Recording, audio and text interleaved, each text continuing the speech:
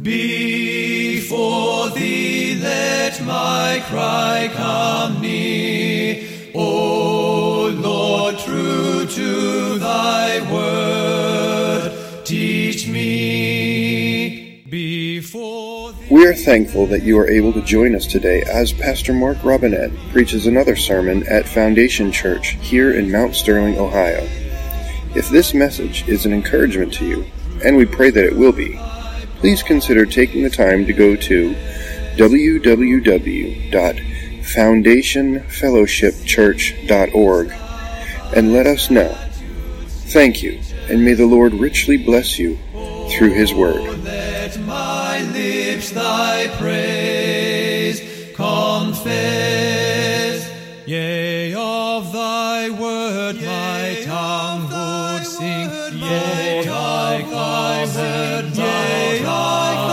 word my tongue would sing. For thy commands are righteousness. Well, greetings this Lord's Day in the name of Jesus Christ, our Lord and Savior. Greetings. He who could have cast the first stone at the adulterous woman, but instead of exacting the punishment due her, what did he do? He showed what? Mercy.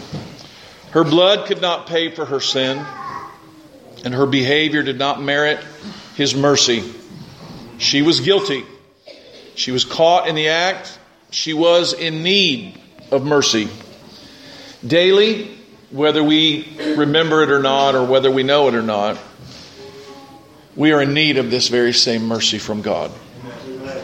David, after he was confronted by the heinous ungodliness of his committing adultery with Bathsheba, trying to cover his sin, and when he could not, having her husband Uriah, a brave and valiant man, having him thrust deeper into the battle, ultimately killing him.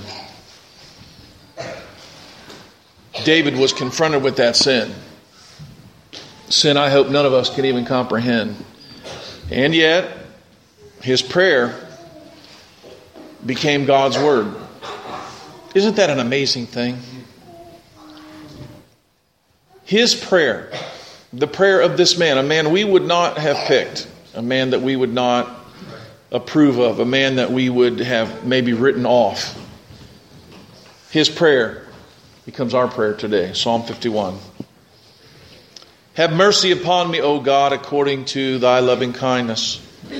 According to the multitude of thy tender mercies, blot out my transgressions. Wash me thoroughly from mine iniquity and cleanse me from my sin. For I acknowledge my transgressions, and my sin is ever before me. Against thee and thee only have I sinned and done this evil in thy sight, that thou mightest be justified when thou speakest, and be clear when thou judgest. Behold, I was shapen in iniquity, and in sin did my mother conceive me.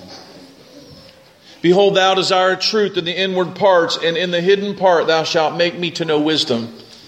Purge me with hyssop, and I shall be clean. Wash me, and I shall be whiter than snow. Make me to hear joy and gladness, that the bones which thou hast broken may rejoice. Hide thy face from my sins, and blot out all mine iniquities. Create in me a clean heart, O God, and renew in me a right spirit. Cast me not away from thy presence, and take not thy Holy Spirit from me. Restore unto me the joy of thy salvation, and uphold me with thy free spirit. Then will I teach transgressors thy ways, and sinners shall be converted unto thee. Deliver me from blood guiltiness, O God, thou God of my salvation, and my tongue shall sing aloud of thy righteousness. O Lord, open thou my lips, and my mouth shall show forth thy praise. For thou desirest not sacrifice, else would I give it. And thou delightest not in burnt offering. The sacrifices of God are a broken spirit, a broken and a contrite heart. O God, thou wilt not despise. Do good in thy good pleasure unto Zion. Build thou the walls of Jerusalem. Then shalt thou be pleased with the sacrifices of righteousness, with burnt offering and whole burnt offering. Then shall they offer bullocks upon thine altar. Let us pray. Heavenly Father, we hear the contrite prophetic prayers of your servant David, guilty as he was of so much evil, soiled so deeply with the stains of sin, yet indeed you washed him. He led your people. His songs and psalms that he has written have become our prayers. Oh God, if there is hope for him, there is hope for me and hope for all of us today. Lord, we thank you that your mercies are new every morning, and so we come into your presence, Lord, not fearful that you will strike us down for not being worthy to be in your presence, but you have invited us, oh God. We come today answering that invitation, wondering why it was sent, knowing that we don't deserve it in any way. And Lord, we long for you to forgive us, to wash us, as David said, wash us with hyssop that we might be clean. Wash us that our sins that are scarlet may be white as wool. Speak to us from heaven. Change us that our lives, Lord, would reflect what you have called us. You have called us holy. And we know that we are not. But help us, O God, to understand because you have said we are. We are. And we should live that way every day. In Christ's name we pray. And all the church said, Amen. Amen. And Holy Ghost. Amen.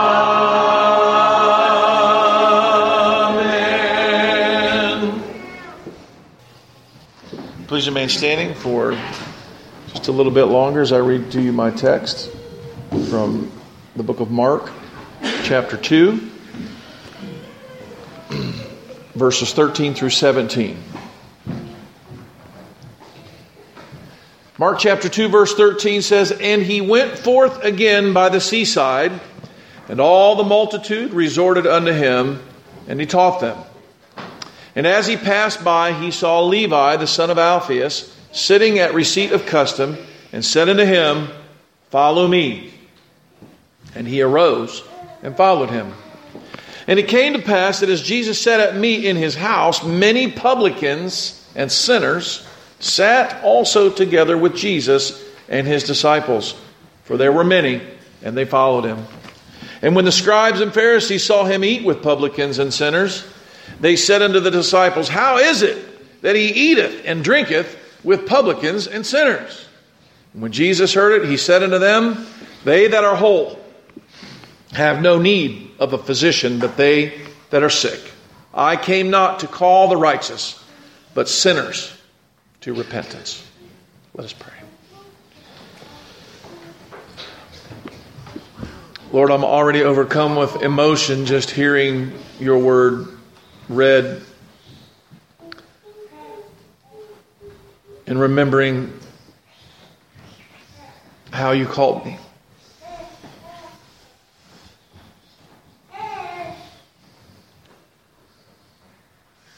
I didn't know what I was when you called me, but I know better now. I pray today as we look into this story, the calling of Matthew, that you would speak to our hearts, that we would leave different than we came here today. In Christ's name we pray, amen. You may be seated.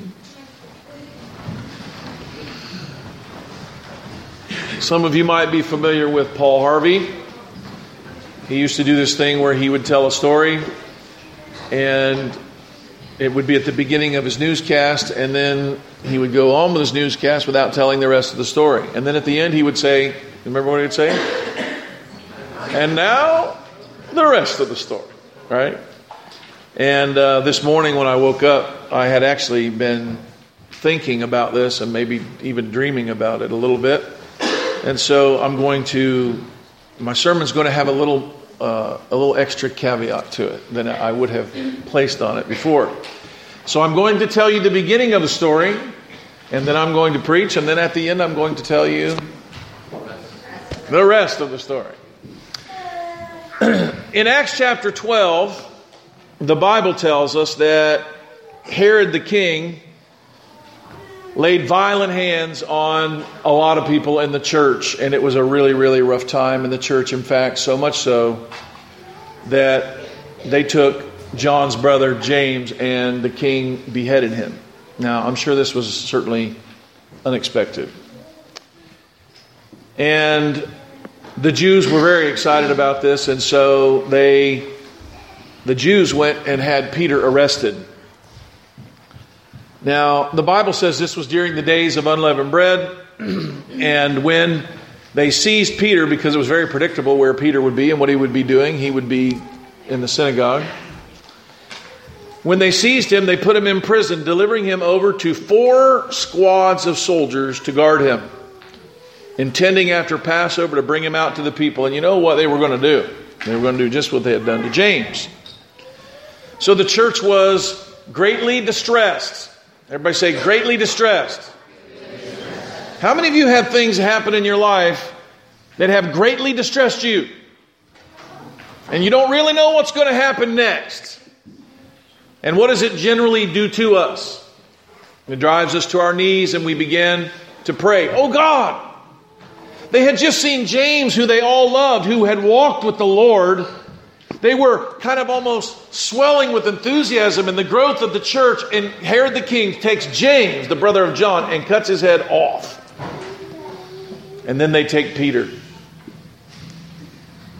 The church doesn't know what to do. Verse 5 of Acts chapter 12, it says, so Peter was kept in prison, but earnest prayer, everybody say earnest prayer, was made for him to God by the church. All right. I'll get back to that later. Now we are returning to the life of Christ as found in the 4 Gospels, and we are on week 48. And as I was reviewing the ground that we have covered, I can see now that I could have been a little bit more chronological than I intend to be going forward. When you read Matthew, Mark, Luke, and John, there are things that are happening in Mark chapter 2 that are not happening until Matthew chapter 9. And so when you're reading and you're trying to just figure out when things, you can't just read it. You literally have to like build a graph on a wall to figure out what happened before what. And I did not build a graph on my wall. I was confident, unrightly so, that I knew certain orders of things that happened, and I was wrong. But I'm very glad that I covered the Sermon on the Mount, because the Sermon on the Mount, I really do believe, frames the actions of Christ throughout his ministry, and is intended as a snapshot, or even better yet, as I preached before, a masterpiece of God to show us what kingdom life can be like. So here in our text, we come to the call of Matthew, the gospel writer, also known as Levi. Everybody say Levi. So in Mark chapter 2, as we read it, it doesn't say that this is Matthew, the gospel writer. It says Levi, the son of Alphaeus, the tax collector. So if you read that, would that spring out to most people as, oh yeah, this is Matthew, the gospel writer? It really wouldn't would spring out into your mind, but that's who he is.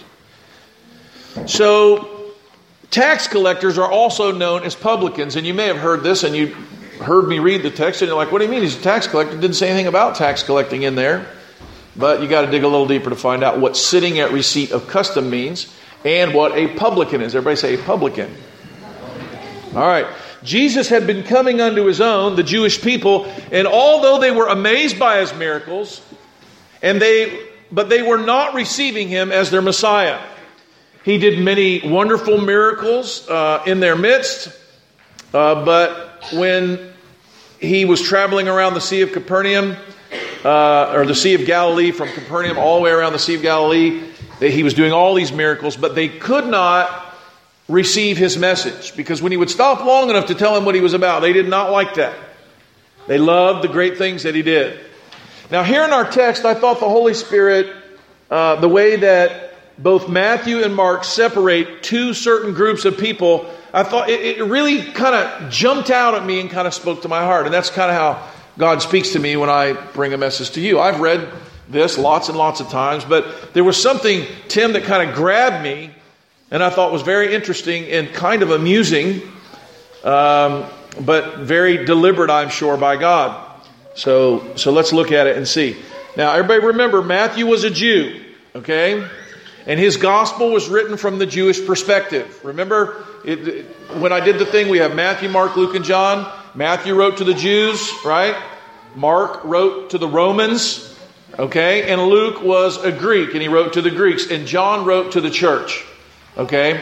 So Matthew is the example here of a Jew that Christ was going to make his disciple, and he's going to write the story. So understand, if you were going to pick out somebody really good, kind of like a cabinet position of somebody good, Matthew would not be a good candidate. He would never pass confirmation hearings, okay? Because Matthew was a publican. And if you don't know what that is, I'm going to make that a whole lot more clear here in just a second. So let's look at it once again. Matthew chapter 2. He went forth again by the seaside, and all the multitude resorted unto him, and he taught them. He was teaching and preaching, doing miracles around the Sea of Galilee. Do you guys remember me explaining this to you? Galilee is shaped almost like one of these big stained glass windows, and at the top, over to the left, is Capernaum, and all around the Sea of Galilee. The Sea of Galilee is where Jesus walked on the water. He gets out on this side, the maniac of Gadara, and they cast these people, the spirits out. He gets out, gets in a boat over here. He goes over, and the widow of Nain's child is raised from the dead. And so his whole ministry is based out of Capernaum, and he's doing miracles and teaching all around the Sea of Galilee. That's why they called them Galileans, okay? Because they were around the Sea of Galilee. Now, as he passed by, verse 14, he saw Levi, the son of Alphaeus, sitting at receipt of custom. And what that means is that sitting at receipt of custom is different. Do you know how this is a very famous time of year in America? It is tax time, right? You can file your taxes already. My taxes are already filed. I filed them at 1 minute past the hour of when you're allowed to order them, because I'm just really anxious to hopefully to get some blessings from Uncle Sam to come to my way. But anyway, so here we have, they're sitting, but they didn't do it the way they didn't have electronic filing. And they didn't have the IRS, they didn't have any of that. And so the way it would work is you would go and you'd stand at this table, and there would be a guy there, and you would talk to him, and you'd have to pay your taxes. Could you imagine doing this? I mean, it's hard enough to figure out how they do this with computers and how they figure all this out. But people would stand in these lines, and people would come by, and they would pay their taxes. And they would base it, I don't know exactly the tax system, but each person every year had to pay a certain amount of taxes. And Matthew worked for the IRS, basically, collecting taxes. Now, the problem is that Matthew was collecting taxes, and he wasn't collecting them for the Jewish people. He was collecting them for who? Rome. So you kind of got to get your mind a little bit into this story to sort of understand why him being what he is so difficult. Okay? So now there are, interestingly enough, when this thing happens, this is recorded in Matthew by Matthew, and it's recorded in Mark. And one of the most interesting things that happens here is that there are no words that pass between Jesus and Matthew. And there's nothing done. It's not like Matthew's mother was sick and Jesus healed him and he followed him. It wasn't that he, Nicodemus had a discussion with him and said, what does a man need to do to be born again? None of that, right? He walks up to him in the middle of his job. He's collecting taxes for the Romans at a table. People are in line, and he walks up to him, Jeff, and he says, "Follow me." Now, guys, this is a pretty amazing scene. Nothing transpires here whatsoever. And Matthew records the story, and if it did, he probably would have said. Mark knew the story, and nothing is said here. Matthew was not called because of something that he did or said. He was called by Jesus for no reason that we are told of here. Mark records it this way, and when we read it in Matthew, it's the same way, and it speaks something to our hearts. Are we called by God because of anything we say? Anything we do? Do we have the ability to stand up and go, all right, I'm going to say the magic prayer, and after I say the magic prayer, God is obligated to me from here on out? 1, 2, 3. You ready? Repeat after me. God is not a genie in a bottle to be rubbed. He is not someone to be told, I now accept you as my personal Savior. Now, I'm not offended when people do it, but they're not really epistemologically self-conscious here. They make it all about themselves. I'm telling you right now that the Scripture says that salvation doesn't come like that. It is not by the will of flesh. It's not by the will of man. It is by the will of God. And this is a perfect picture of this, a calling of God that comes to a man when he walks by, and not for anything. I mean, the man is in the middle of actually doing something that to a Jew would be disgusting. He's collecting taxes from his own people for the Romans. And Jesus walks up to that guy and says, follow me. Now, if you're reading this story and you lived in their day and age, someone just went, he did what? He called who? There were people following him all around. There were things happening all around him. And Jesus walks up to a guy engaged in business that not only did people not like, it gave him a very special name. I thought it was amazing that these two words, everybody say publican and sinner. Now, what's that about? It's repeated over and over. He's eating with publicans and sinners. Now, what do you think they mean by that, Steve? They mean he's eating with sinners and sinners. But publicans are a special breed of sinner. Right? I mean, there is a certain lowness that comes with being a publican that's really beyond really what you're able to imagine. I mean, it's bad enough when a guy who's hungry steals some bread, right? It's bad enough when a guy does something wrong or he gets caught up in a temptation. Maybe he drinks too much, whatever, I don't know. But here you have a man who is logically, Heath, and deliberately become a traitor to his own people, it might seem to some. And he's working for the enemy. Now, try to think of it this way. What if the Nazis had won? And so the Nazis had won, and you go to work for them collecting taxes from your people to send back to Germany. How popular do you think you'd be? You think the American people would be okay with that? Well, he just works for the Gestapo, right? So it's like there are sinners, and then there are these guys, these traitors, these disgusting, despicable human beings, these lower than scum people. Kind of like we think of lawyers today. You know? And you might go, well, that's a little unfair. I really don't think so. Lawyers, by and large today, are there to help you get out of having to obey the law in many instances.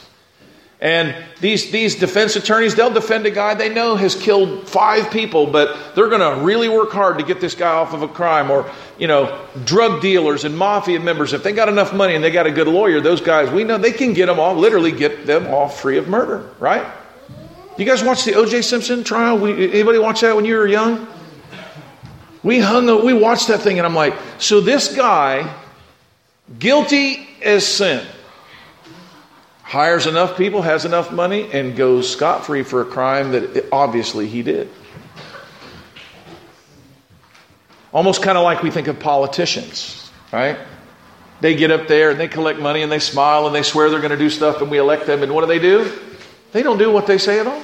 How many people's heart has literally almost like been broken by some of these idiots? Now, it may be to you that you don't really care, but like if I go and I cast my vote for somebody, and I'm hoping that, here they are, they got their family all in a row, and they look godly and they look nice and they want to do what's right, and they get in office and they're a bunch of lying scumbags. How many people just feel totally let down by this? Come on. So, in our day and age, we might say, I can't believe he's eating with politicians and sinners. I can't believe he's eating with lawyers and sinners. There was an entire classification for the lowness of what he was. We'll read it from Matthew 9. He says, Jesus passed by from thence. He saw a man named Matthew sitting at receipt of custom, and he said unto him, follow me. And he arose and followed him. Now, as I said, the Bible says our salvation is not by deeds of righteousness that we have done, but according to God's mercy. Everybody say God's mercy. That we are born again not by the will of man, but according to whose will? God's will. That's what it says, flat out. Now, if anything, it seems that Jesus may have called Matthew in spite of something. Not on account of anything, like, well, he's got a good position with the Roman government. I think we'll get this guy. No, it was in spite of the fact that if you looked at him, he was the wrong guy to call.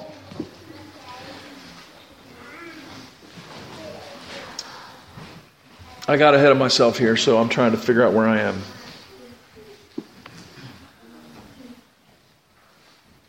In the minds of the people of that time, Matthew was going to be among the top 12.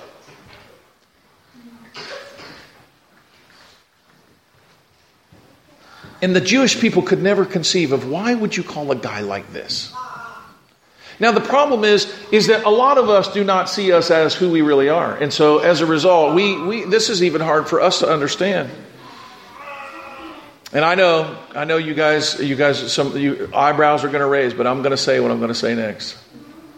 It's a little like Donald Trump. Billionaire, owner of casinos, other places known for their ungodliness. He's known for his excess, his immorality. Could God not use a man like that? Of course not. God couldn't do that. I was thinking this morning about Moses. God calls a man who for 40 years would be, in every way that we could think, he would definitely be a billionaire. I mean, do you think if you're the son of Pharaoh, do you think maybe you would be considered a billionaire? Donald Trump he might be able to build a pyramid in Las Vegas, but he could never build a pyramid like they built the pyramids. These guys they weren't just rich people, they were gods to the people. Now, there is something that kind of got in my heart years ago, early on in the ministry, and I said it over and over, and I don't even remember how I said it, so if I'm saying it wrong, whatever, but you'll understand the gist of it. I'm trying to find where we are here. There is nothing that we can do that can depress God. Everybody say, nothing we can do can depress God. And there's nothing we can do to impress God. We like to be impressed by people. We like to be impressed on their goodness, their virtue, their morality. But you see, what happens is people that are so impressive like that, when they do good things, a lot of people end up praising them for doing them. But when God uses people that aren't so impressive, in the end, people say, well, God must have done that. God takes a young baby, he puts him in the house of Pharaoh, he's raised in wealth and privilege. Some probably thought he was a traitor to his own people. And some of us, you might even cheer when you hear that he kills the Egyptian at age 40, but he was a vigilante. Now, I am not for crime and I am not for people being treated bad, but Moses murdered a man. And you might, well, it was against the law. He ran from the law and he left Egypt, not because he just, was going to be God's man and deliver the people. He left because he was a wanted man for murder. And you might go, now, I think you're going a bit far. I am not. That's what the Bible tells us. So this man raised in wealth and privilege in the house of Pharaoh, a man who had everything, didn't understand the plight of the Hebrews. Yeah, he had a nursemaid that was, he knew was his relative and all that. But at the same time, here he was. That's his past. It could be said of him, look at them. This guy thinks he's somebody. But God sends him out into the wilderness to teach him that he isn't anybody. He isn't important. And he does something to him in the wilderness over these 40 years that by the time God does use the man and he's 80 years old, that the man can't even talk. He stutters. God is not impressed with anything that we can do or depressed by anything that we have done. God doesn't look at us like that. He doesn't need the great Donald Trump, but that doesn't mean he can't use him for his glory. And I went over all the things that happened at the inauguration. I'll read over them a little bit here. Trump swore an oath of office on a Bible his mother gave him, and Abraham Lincoln's Bible. His Vice President Mike Pence swore on Ronald Reagan's Bible. They have appointed and said they would do so much more than any one of us could have ever imagined. Both our new leaders quoted Scripture. Trump quotes from one of the Psalms of Ascent, how good and pleasant it is for brethren to dwell together in unity. And Pence, although he didn't speak, he told people that the Scripture that his heart was focused on all day was 2 Chronicles 7:14. You guys remember what that Scripture is? Everybody say, if my people are called by my name, will humble themselves and pray and seek my face, then will I hear from heaven. And then God has it rain a little bit. I really don't know. But man, I'm hopeful today. I am hopeful.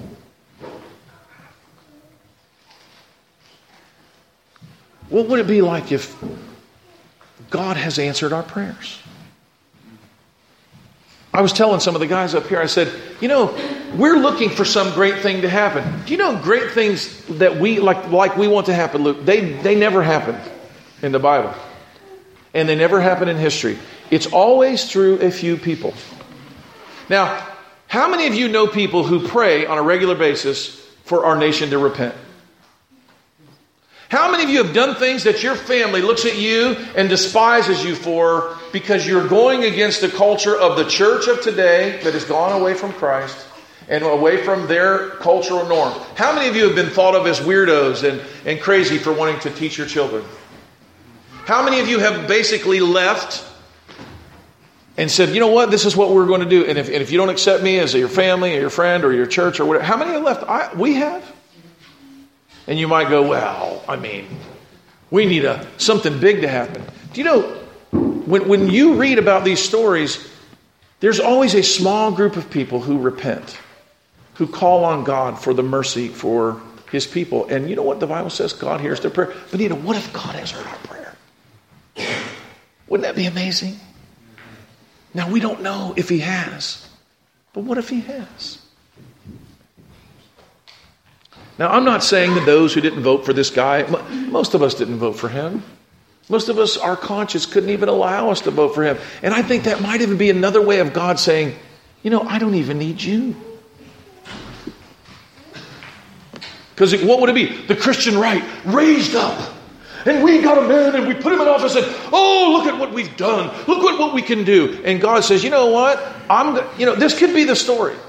I'm going to make the media hate him.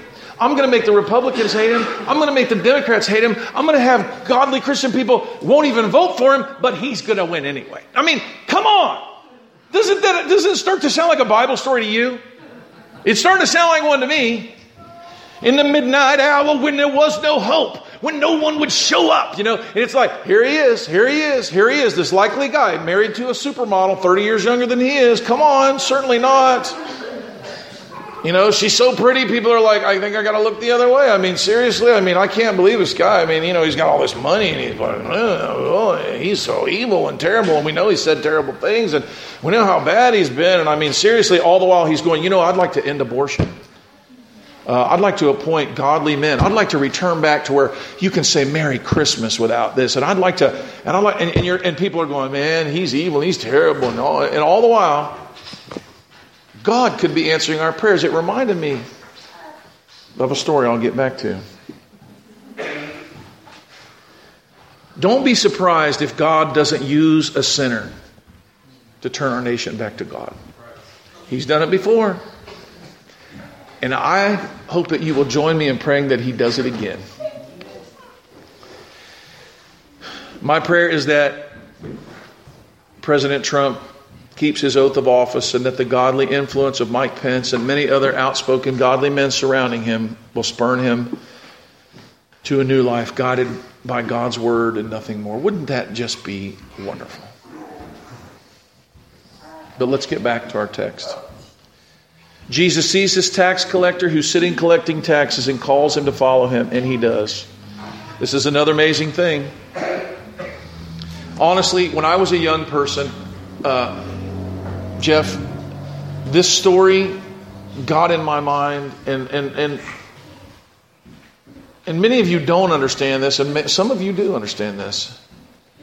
Some of you know what it's like to feel the call of God and just say, that's it. I'm getting up from this table and I'm walking away from this life and I'm going to follow Jesus. And when I read this story, I think that's really the invitation of God. I call it a great invitation of God. You've got plans.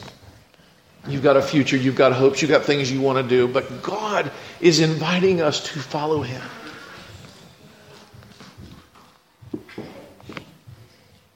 I dreamed about this as a child, dropping everything.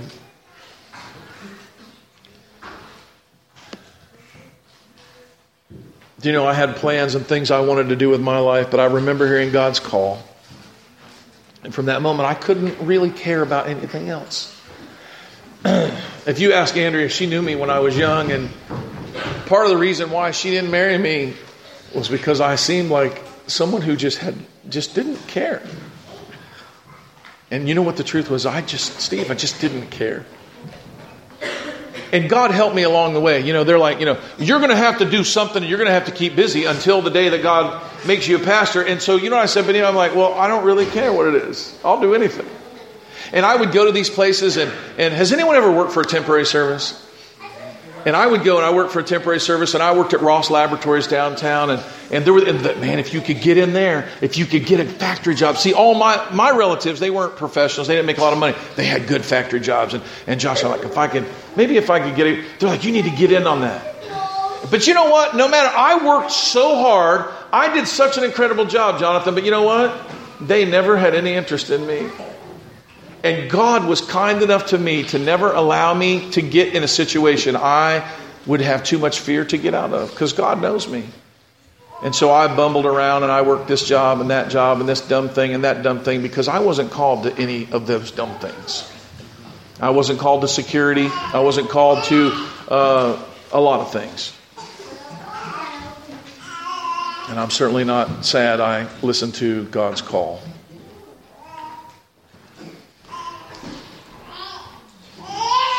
There must have been a line that day. There must have been some money on the table. There must have been things he thought he was going to do and others expected him to do. It doesn't say how the transition took place, but it appears to be quite abrupt. This is in stark contrast to Christ's later encounter with the rich young ruler, clean living as he was, obeying all the commandments, but unwilling to do what? To leave everything, as Matthew certainly was. And in contrast to those he called who had to bury their father, who had gotten married and needed to spend some time with the wife or had some land. Do you think Matthew didn't have anything going on? You think he was just depressed that day and, oh, you know what, I think I'll just leave the table. I think he had some plans too, but I think when Christ encountered him that day, all of those plans were gone. Matthew the publican, say everybody, Matthew the publican. He dropped everything while others would not. Those other people, they had some things. They were important. They had things they had to do. What happens next, though, puts emphasis on why Jesus may have called Matthew. He may have called him because he was so hated and considered so low. It's a theme you'll hear me preaching on over and over. If you stay at this church for years, you'll hear me preaching this over and over and over and over. You've probably heard it 50 times. God uses unlikely people, weak people, sinful people to bring glory to His name. Everybody say that no flesh should glory in His presence. No flesh should glory in His presence. Verse 15, it came to pass as Jesus sat at meat in His house, many publicans and sinners sat together with Jesus and His disciples. Isn't that funny? Many publicans and sinners. Many politicians and sinners. Many lawyers and sinners. Many scumbags.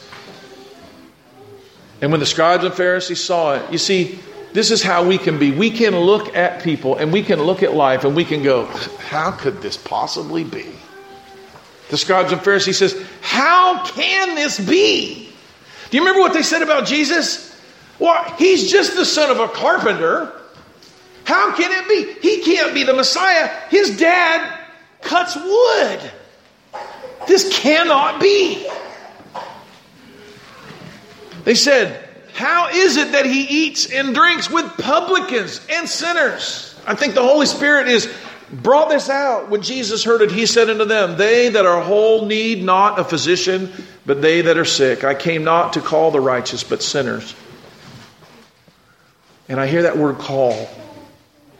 And it tells me that what God was teaching us, that Matthew's call, the call of a publican, the call of a sinner, is answered when we say our plans are done. And whatever we want in life will just be given to us by you, God. Matthew records it this way. Jesus passed forth. He saw a man named Matthew. This is how we know this was him. Sitting at receipt of custom. And he said unto him, follow me. And he arose and he followed him. And it came to pass, as Jesus sat at meat at the house, behold, many publicans and sinners. Same exact words chosen by Matthew. Sat down with his disciples. When the Pharisees saw it, they said to the disciples, why eats your master with publicans and sinners? But when Jesus heard it, he said unto them, they that are whole need not a physician, but they that are sick. And Matthew adds one thing on that Mark did not. He said, but go and learn what this means. Do you know what this means? What does it mean? So God doesn't like righteous people, Becky? Are there any righteous people? Aha! But there are people who sure think they are. He says, go learn what this means. You see, Jesus is calling people that are not standing on the sidelines saying, I'm a great draft pick. Pick me. You know what? If I got her, I could really make things better. I'm the one. Go and learn what this means. I will have mercy and not sacrifice. This is why we read Psalm 51. I will have mercy and not sacrifice. I have not understood what this meant. You see, sacrifice would not pay for the sin. It could not pay for the sin. So instead, mercy. Remember the woman that we talked about in the beginning, in the beginning, the woman who, in my greeting, who was guilty of sin, but Christ would not have her killed, right? He that has sin, he has no sin, should do what? Cast the first stone. So what was he saying by not throwing the stone? He was saying this woman's blood cannot pay for this sin. That's what mercy is all about. Mercy knows this. And even though the woman deserved to die, even though she had broken the law, Christ said, I will have mercy and not sacrifice. You see, her blood, her own blood being shed is like an animal sacrifice. Eye for an eye, tooth for a tooth, life for a life. When they do wrong, their lives are required of them. When we do wrong, our lives are required of us. Jesus said, I will have mercy and not sacrifice. For I am not come to call the righteous, but sinners. And I like how he didn't say what Matthew had been saying. And what he didn't say, I come to call publicans and sinners. He just boils it down to one. Because that's what we all are. There are none, less likely or less able to be saved by God. Because in God's sight, we're all sinners. Amen? Repeat after me. We can do nothing to impress God. And nothing we have done will depress Him. Yes, it rhymes, but it's handy. It's a good way to remind ourselves the simple truth that we need to bear in mind in every day of our lives. Now, I'll close with the rest of the story. Everybody say the rest of the story. We're back with Peter. Peter's in jail, right? There's a girl named Rhoda. If you read it in the King James, it calls her a damsel. I like that word. I love the King, but it just means she was a young girl. Rebecca, the damsel. I may start calling you that. Could one of my damsels please come and bring me a glass of water? And so the church, it says in verse 5 of Acts chapter 12, Peter was kept in prison, but earnest prayer for him was made by God in the church. So the church is gathered together. They're on their knees. They're saying, oh God, save Peter. Oh, we don't want him to die the death. And they probably in their mind already think he's going to die. It's already over in their mind. And their earnest prayers as they're praying, they're not willing to stop to get up as Peter has been loosed by an angel and he's there knocking at the door. So they send the little girl. Who's knocking at the door? We are engaged in prayer. And they're praying earnestly, oh God, please deliver our brother. And our brother's already been delivered and he's at the door. Hello, could you let me in, please? The little girl, little Rebecca, comes to the door. Her name's Rhoda. She comes to the door and she goes, ah! And she runs. And she forgets to open the door and she runs back in. She's like, so says she was so excited, she forgot to open the door to let Peter in. She runs back. Ah! And they're like, calm down, calm down. He's out there. Oh, you're crazy. What's wrong with you? What? So I'll read it for you.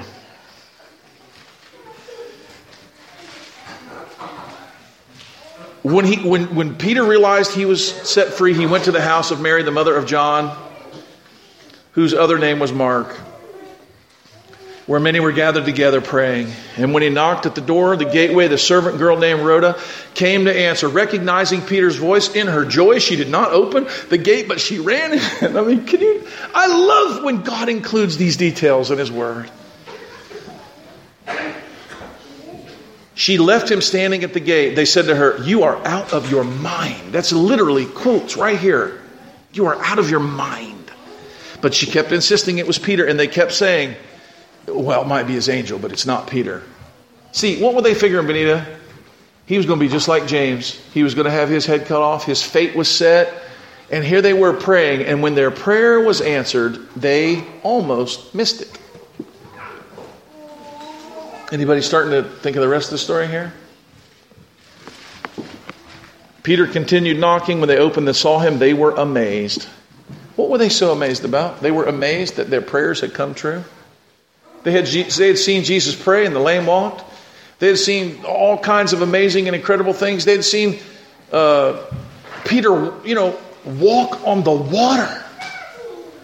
But yet, when they prayed and he came to the door, they were just amazed, in so much that it couldn't possibly be possible. He motioning to them with his hand to be silent, he described to them how the Lord had brought him out of the prison, and he said, tell these things to James and to the brothers. And he departed and went to another place. I would just submit to you today, it may be that God has answered our prayers. And I would choose hope and faith and thankfulness any day over expecting and dreading the worst, whether it be in your life, sweet Kirsten, or in our nation. And I'm a little more concerned about yours. But I say we trust God. I say we have hope. And maybe our prayers have already been answered. And when we see hopeful things, let us not say, oh, well, that can't possibly be. But let's get in on it. Let's get in on what God is doing. Let's look for the miraculous hand of God. Let us pray. Lord, again and again in your word, you direct us to these stories where you use unlikely people. People no one would have chosen. That's what makes the stories so good. Lord, in the end, we don't see paragons of virtue and strength, but we see scared, weak, flawed, sinful, maybe even traitors, certainly murderers and adulterers, used for your glory. It certainly doesn't make me want to be any of those things. But Lord, may I not miss the answer to my own prayers. The times that we have spent praying and longing for good things to happen in your church, Lord, may they be coming upon us now. And if indeed they are, may we be hopeful, may we be thankful, and may we be ready when they come. In Christ's name we pray. Amen. The Lord be with you. Lift up your hearts. Let us give thanks to the Lord.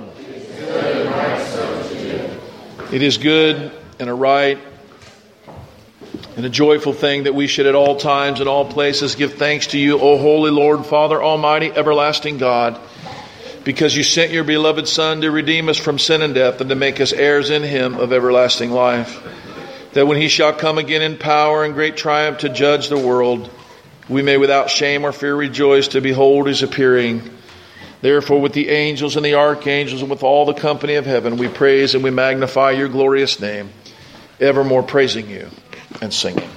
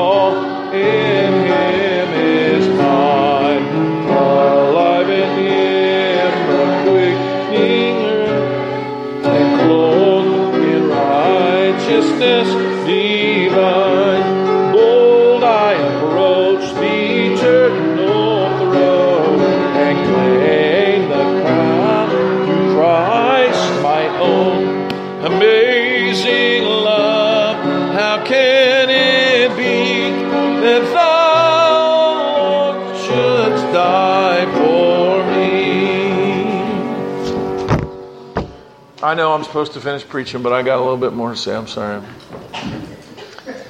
And I mean, not that what I say is that important, but I really felt I should say this, okay? I have participated in saying things, and I have heard people say, and I've acted like I agreed with them, and I did. But I say not so fast. I have heard it said many times, we are in a post-Christian time here in our country. And I say not so fast. I say we will see if we're in a post-Christian time. in American history. God will be the judge of that. Things may be turned back in such a way, as our president said in his inauguration. He said, things are going to change and they will be this way for a very, very, very long time. May God have his words come true. May we turn back the tide of ungodliness that has put men and women in jail for refusing to participate in homosexual weddings, for all of these things that, as I have heard and lived through, part of it has made me want to leave our country. And I finally came down to, I'm not leaving a country I haven't fought for. And so I'm not leaving. I don't care what happens. And so anyhow, I thought I'd throw that in there just for the church militant's sake. Post-Christian, not so fast.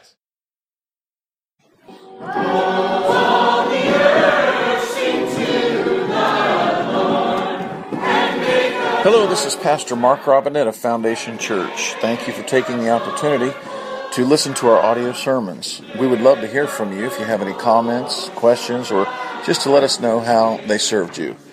Go to our website, www.foundationfellowshipchurch.org, and send us a note.